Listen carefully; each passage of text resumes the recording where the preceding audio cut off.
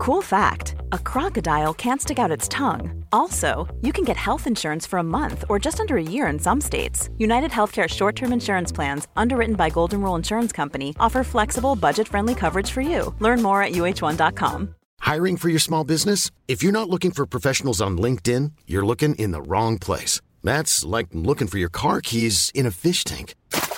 LinkedIn helps you hire professionals you can't find anywhere else, even those who aren't actively searching for a new job but might be open to the perfect role. In a given month, over 70% of LinkedIn users don't even visit other leading job sites. So start looking in the right place. With LinkedIn, you can hire professionals like a professional. Post your free job on linkedin.com/people today. The New Statesman. I'm Megan Gibson. I'm Katie Stallard. And you're listening to the New Statesman podcast. In this episode, Russia is waging a war on the future in Ukraine.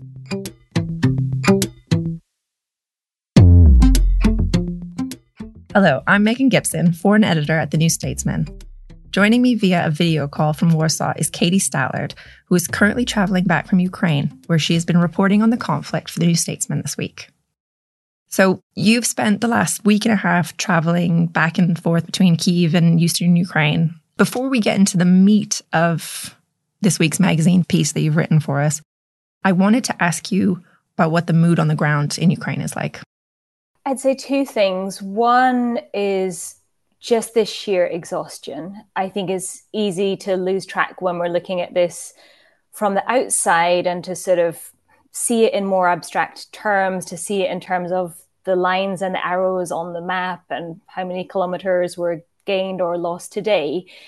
I think it's just the sheer exhaustion and the damage that this is doing to people's lives and how long this has been going on for that I think really struck me. You know, I was there for 10 days and people have been living with this for 18 months. So there's a real, I think people talk about moving into this attritional phase of the war on the battlefield, but I think that's very much there too in this, you know, when we talk about this war on civilians, this is a real attritional phase where Russia is just really trying to wear down the population, break people, break the economy, destroy their will to go on. So it's, you know, it's really grueling what people are living through there. But I think the other point is that, yes, people are exhausted, people are fed up, people will tell you how hard it is, how terrifying it is, but there is no sense then of, and therefore we should come to terms with Russia. Not a single person said, look, I think we need to start thinking about an off-ramp. We need to think about how we get out of here. Again and again, the message was, look, it's hard, it's tough, it's a really awful situation, but we're not ready to give up. The main concern people had was that the outside world might give up on them, that Europe and the West might start to turn away. When we were planning this trip in months and weeks up to you leaving, we weren't planning to send you to the front line or anywhere that was active strikes going on, but you kind of found them. I wanted to ask you about the missile strikes that occurred on residential areas when you were in the region and what the immediate aftermath of that was like. Yeah, so the real focus of the trip was to try to look at what is this like for regular people who are living through this. If you're a family, if you've got children, what is this like day to day? And the idea was to try and find a community that is living with this, but is not in what people there talk about as like the hard frontline areas. So the irony is we had settled on this small city in the Donetsk region called Pokrovsk, which, yes, Donetsk is the region that has seen the heaviest fighting. It's about 50 kilometers from the frontline area, but it's the kind of place that people thought was relatively safe. Like, yes, they're within rocket fire range. So there is a degree of danger there, but it's not one of the communities that's being hit day in, day out. So we thought that would be a good place to sort of base ourselves as somewhere that's close to the frontline areas, but not right on frontline areas. But then on the second day of reporting, I think it was, then Pokrovsk was hit by 2 missiles. And so I'll come back to this 2-missile thing because you bring up something really interesting in your piece, a strategy. But these missiles were ostensibly, according to Russia, meant to hit a military target.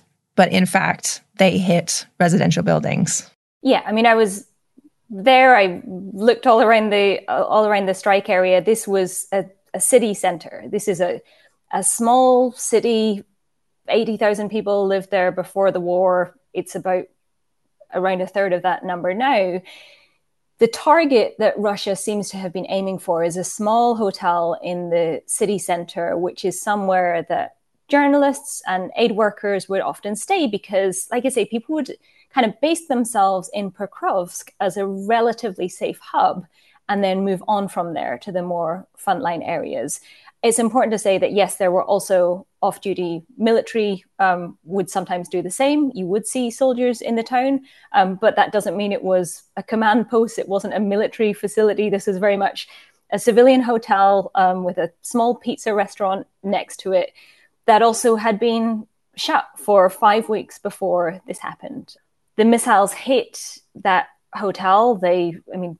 I would say around 5 floors were caved in of the hotel, but they also destroyed the residential block right next to it. So there was a high-rise block of flats immediately next to the hotel, and that was incredibly badly damaged. There were a lot of casualties. This is the type of place where there was a children's playground directly outside the block of flats. So this was a residential area in the city center. It's somewhere where people took their children out to play at night. I talked to people who were doing exactly that the night of the strike.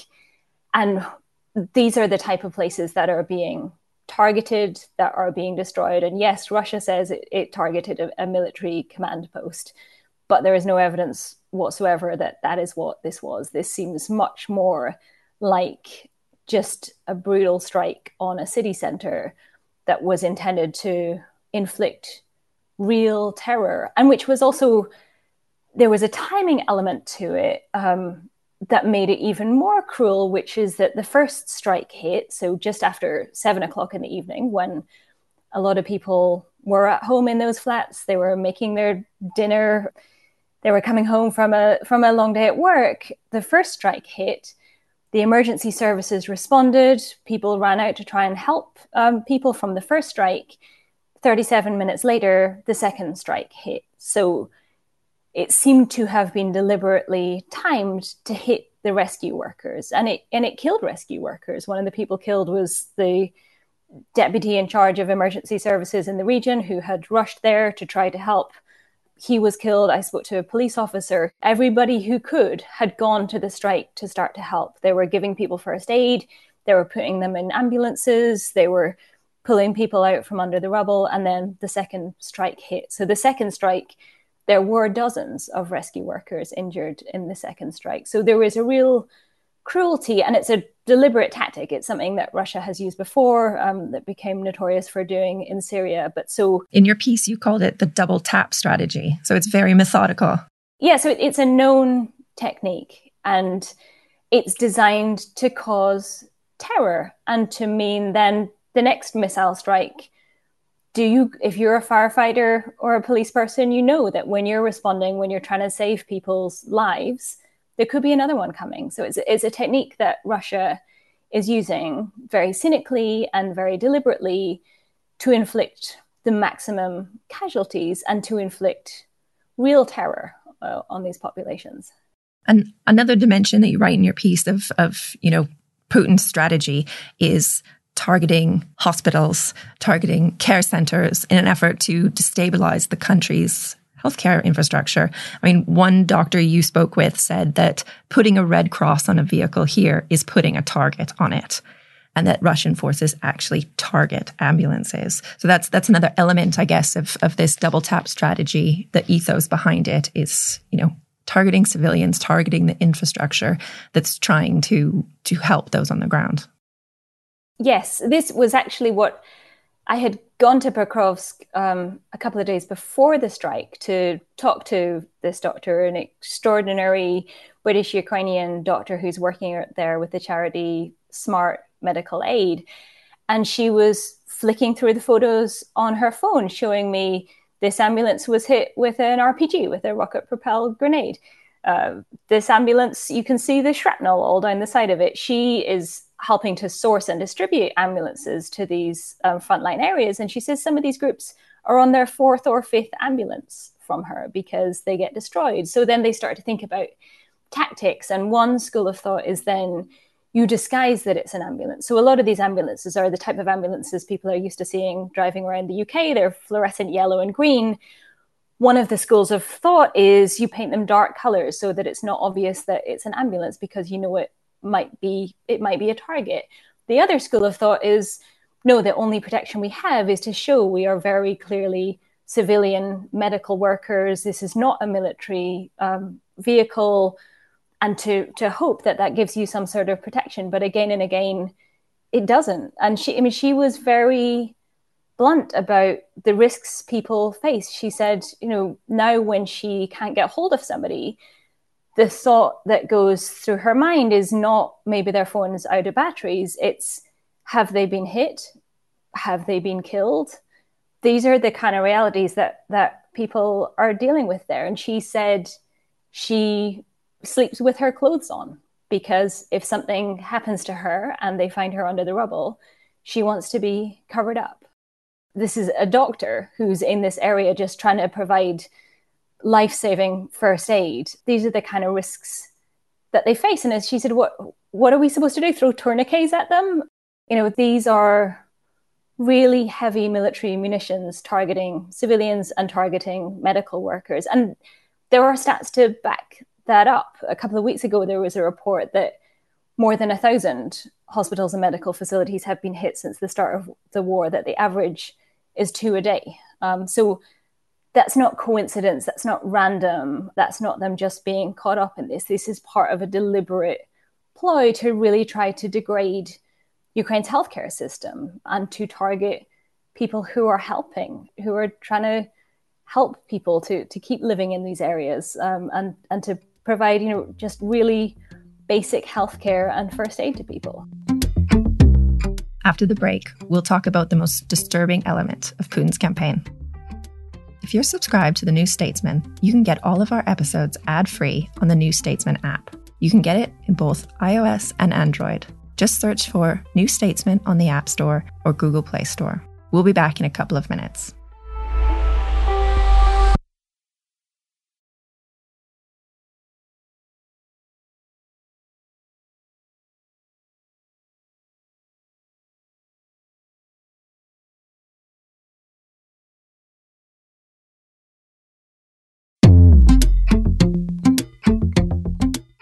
I think the most disturbing aspect of this campaign against civilians has been the targeting of the next generation, targeting children, targeting schools. You mentioned you saw a destroyed playground that parents had taken their children out that evening to, children's hospitals, maternity hospitals, this really quite apparent and deliberate attempt to terrorize and destroy the future, literally, of the country and the people who live there. I wonder if you could talk a little bit about your reporting to this end. I think one of the most striking things that one mother said to me, I was asking about how her own children were coping. She has a 5-year-old and a 14-year-old, how they were coping, what they understood about the situation. And she said, it's easier on the younger ones because they don't remember a time before the war. It's just a terrible reality for children and for parents that honestly you think that maybe it's better that they don't remember what they used to be able to do, that they used to go to school in real life with their friends, that they used to be able to go and hang out and play in the fountains in the city centre. This mother was talking about her teenage son who before the war was really into karate, he was into swimming, he was into chess, he liked to go camping with his friends. And now she's scared for him to play outside. So he stays at home, he plays computer games. The doctor says he's starting to have some problems with his eyesight and he needs to spend less time on the screen. But what else is there for him to do? How can she keep him safe? I should say that it's not like this over all of Ukraine. So if you're in... It's that time of the year. Your vacation is coming up. You can already hear the beach waves, feel the warm breeze, relax, and think about work. You really, really want it all to work out while you're away. Monday.com gives you and the team that peace of mind. When all work is on one platform and everyone's in sync, things just flow. Wherever you are, tap the banner to go to Monday.com.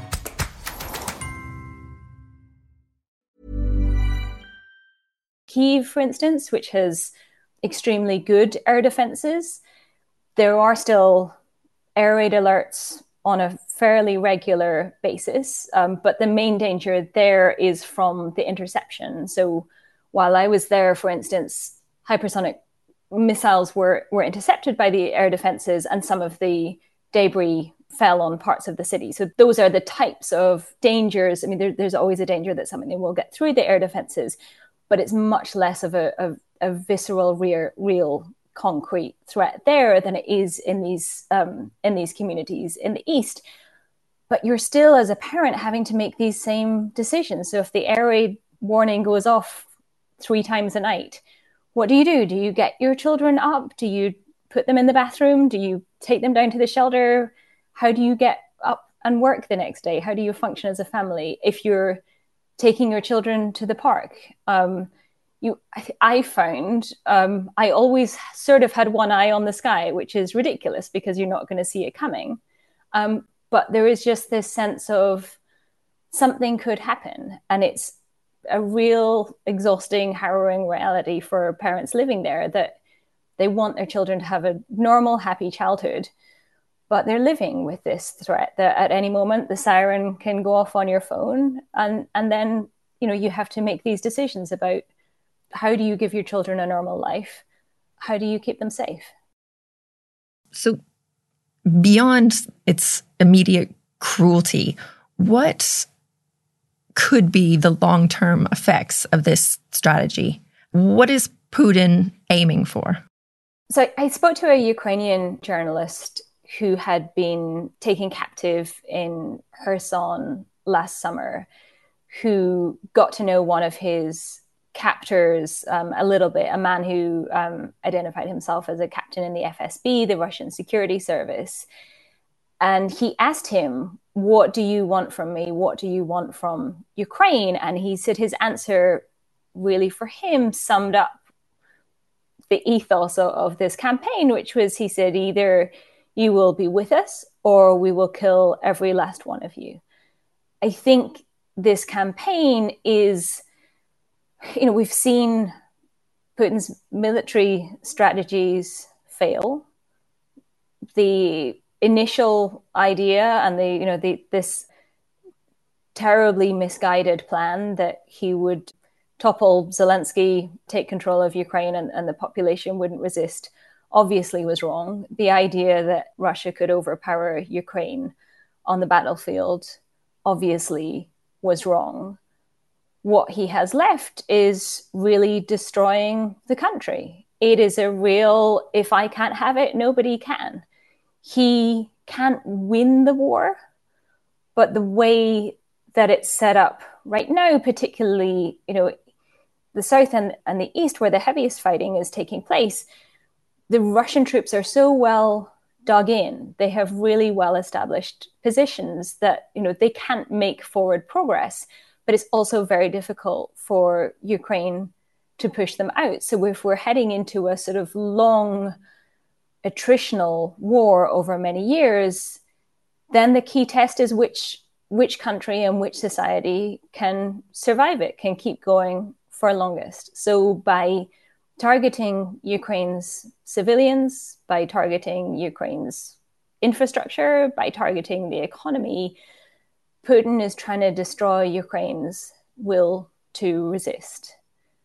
It's a terrible, brutal, cynical strategy, but that's what he has left, and that's what he seems to be determined to do. And there are also cold hard economic calculations. I spoke to an economist in Kiev who was talking about particularly the strikes that we've seen in recent weeks on the export infrastructure for grain, for sunflower oil, but also Ukraine exports steel and iron. These are important parts of the Ukrainian economy.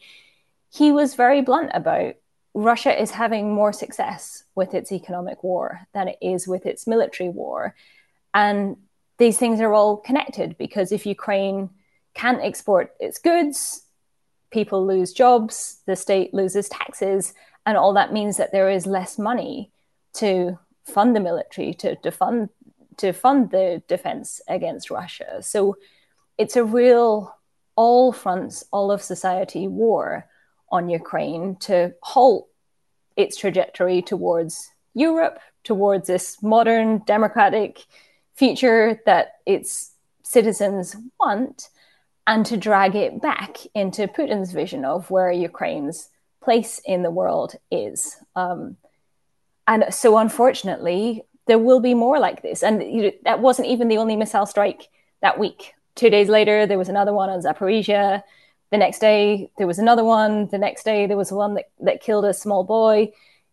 This is happening day in, day out.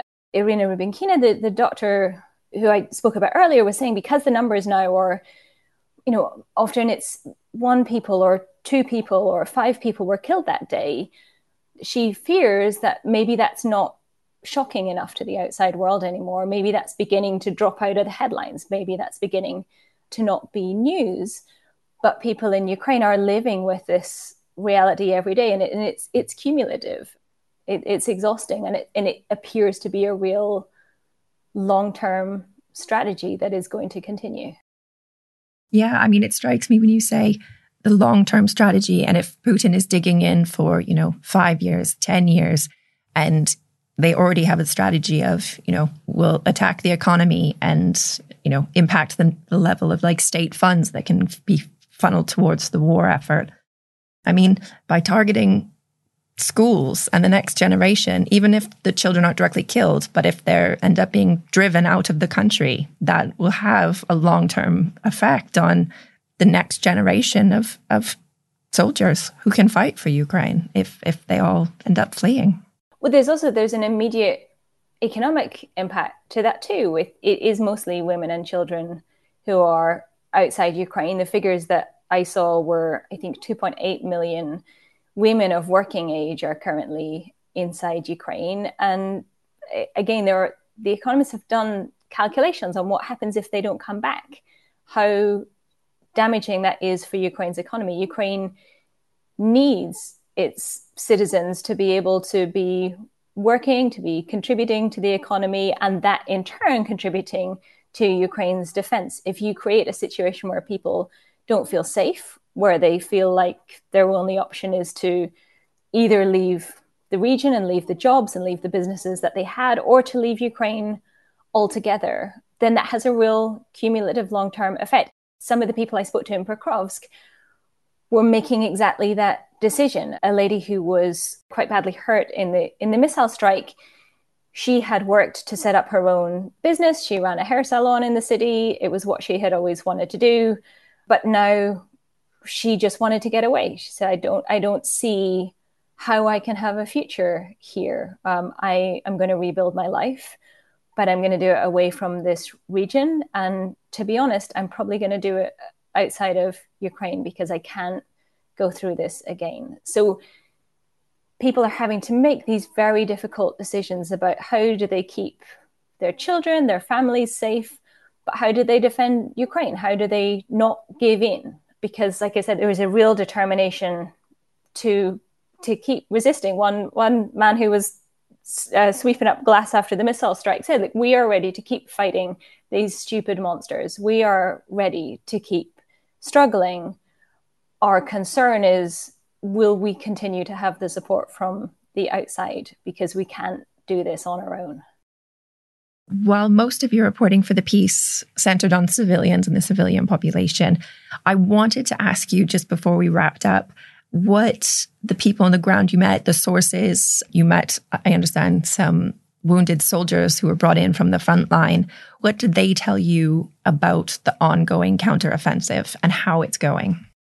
Yeah, I was on a medical evacuation mission with a volunteer medical battalion that was operating, again, in this eastern region, and taking guys out who they are stabilized at a position near the front, and then they're moved back. And then these volunteer medical units are among the many ambulance and medical services that are then getting them further back and getting them to specialist hospitals. So firstly, just when you're driving that road up into the Donetsk region towards Bakhmut and Soledar, and where some of the heaviest fighting is taking place, you just see ambulance after ambulance after ambulance coming back.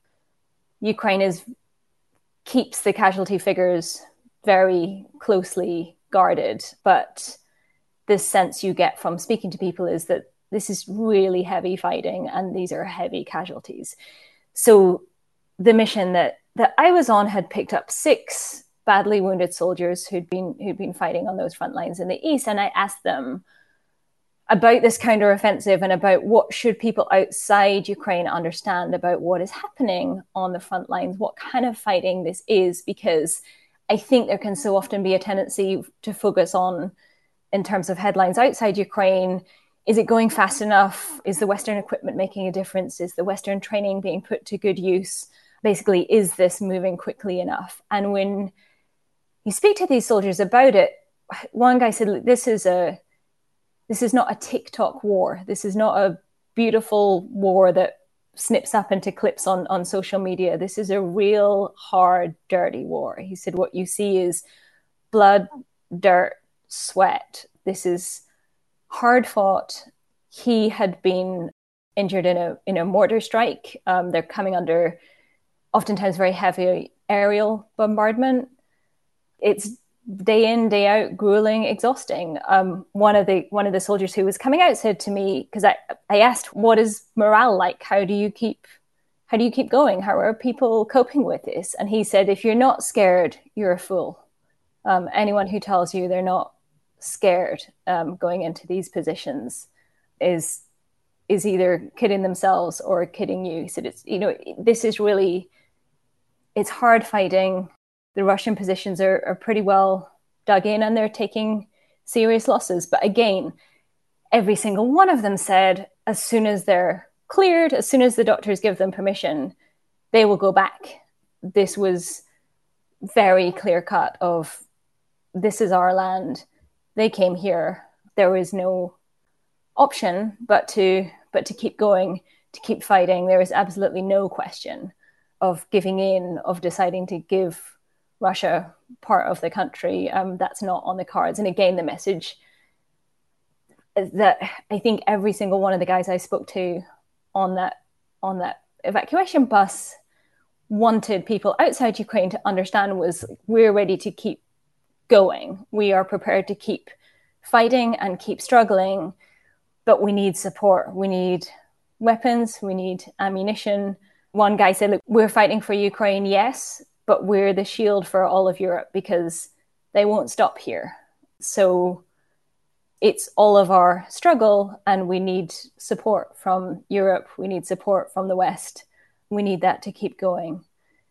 So yeah, I think, as I said earlier, I think there can be a tendency to think about this in abstract terms and to think about kilometers won and lost and progress on the map. But at the ground level, this is a really, still 18 months in, it's a very hard fought, very grueling conflict. And I think anyone who thinks it's not moving fast enough should sit down with those guys on that bus and tell them that they need to fight harder and they need to do more. Katie, thank you so much. And thank you so much for listening. You can read Katie's dispatch in the current issue of the New Statesman magazine, available now and online. The link is in the show notes. You've been listening to the New Statesman podcast with me, Megan Gibson, and Katie Stallard. Follow us on your podcast app to make sure you get new episodes as soon as they're released. You can also watch video from this podcast on our YouTube channel. Just search YouTube for The New Statesman. A Anoush and the team will be back on Thursday.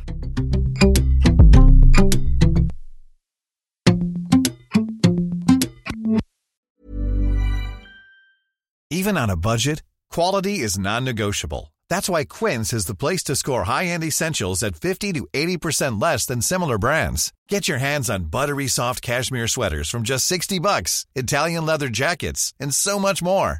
And the best part about Quince, they exclusively partner with factories committed to safe, ethical, and responsible manufacturing. Elevate your style without the elevated price tag with Quince. Go to quince.com/upgrade for free shipping and 365-day returns. Catch those springtime vibes all over Arizona. Break out of the winter blues by hitting the water at one of our lake and river parks. Take a hike among the wildflowers. Just make sure to stay on the trails and leave the flowers for the bees. Discover Arizona's best kept secret and visit azstateparks.com/amazing to start your springtime adventure.